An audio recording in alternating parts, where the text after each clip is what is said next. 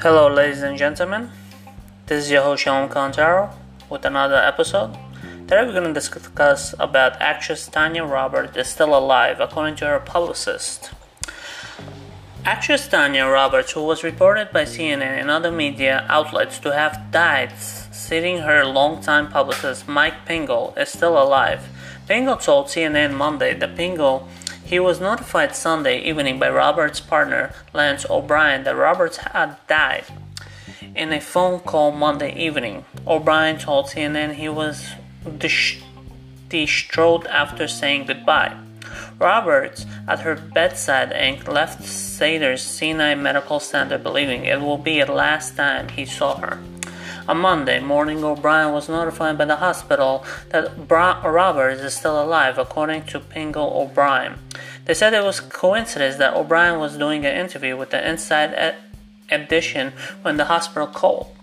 "I am so happy," O'Brien told Inside Edition when he got the call. Roberts was hospitalized in Los Angeles on December 24 after she collapsed at her California home following the walk with her dogs. She remains in critical condition, according to Pingle and O'Brien. Roberts' career in television and film spans more than 30 years.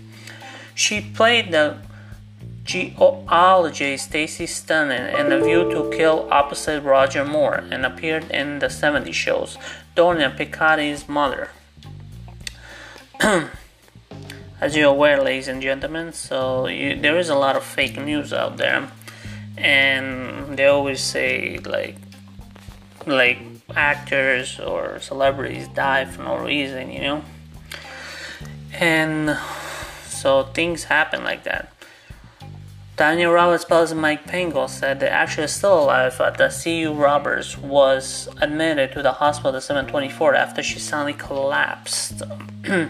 And then after actress Roberts' publicist Mike Pingle said the Bond girl is dead, she retracted the statement, saying that it was a mistake. Pingle told the reporter that her partner, Lance O'Brien, had early thought that she had died, but the hospital authority on Monday morning confirmed that she's still alive. However, Pingle said that is still in the ICU and her condition is not good on Monday. News of Hollywood actress Tanya Roberts passing away surfaced and her fans monitored her death. International star, better known as Bond Girl, collapsed when she took her dogs for a walk December 24. She was to put the ventilator and her condition was not improving, as the reporter in New York Times. Pingle said that they believe the information provided by the Lance O'Brien had happened because of the miscommunication. He further said Roberts starred in James Bond movie View to Kill. The actress also known her role in middle-aged Piccati in the 70s show. Earlier, it was also reported that she died because of coronavirus, but Mike Pingle had dismissed the reports. Roberts distributed the Hollywood and the horror movie Forced Entry, released in 1975.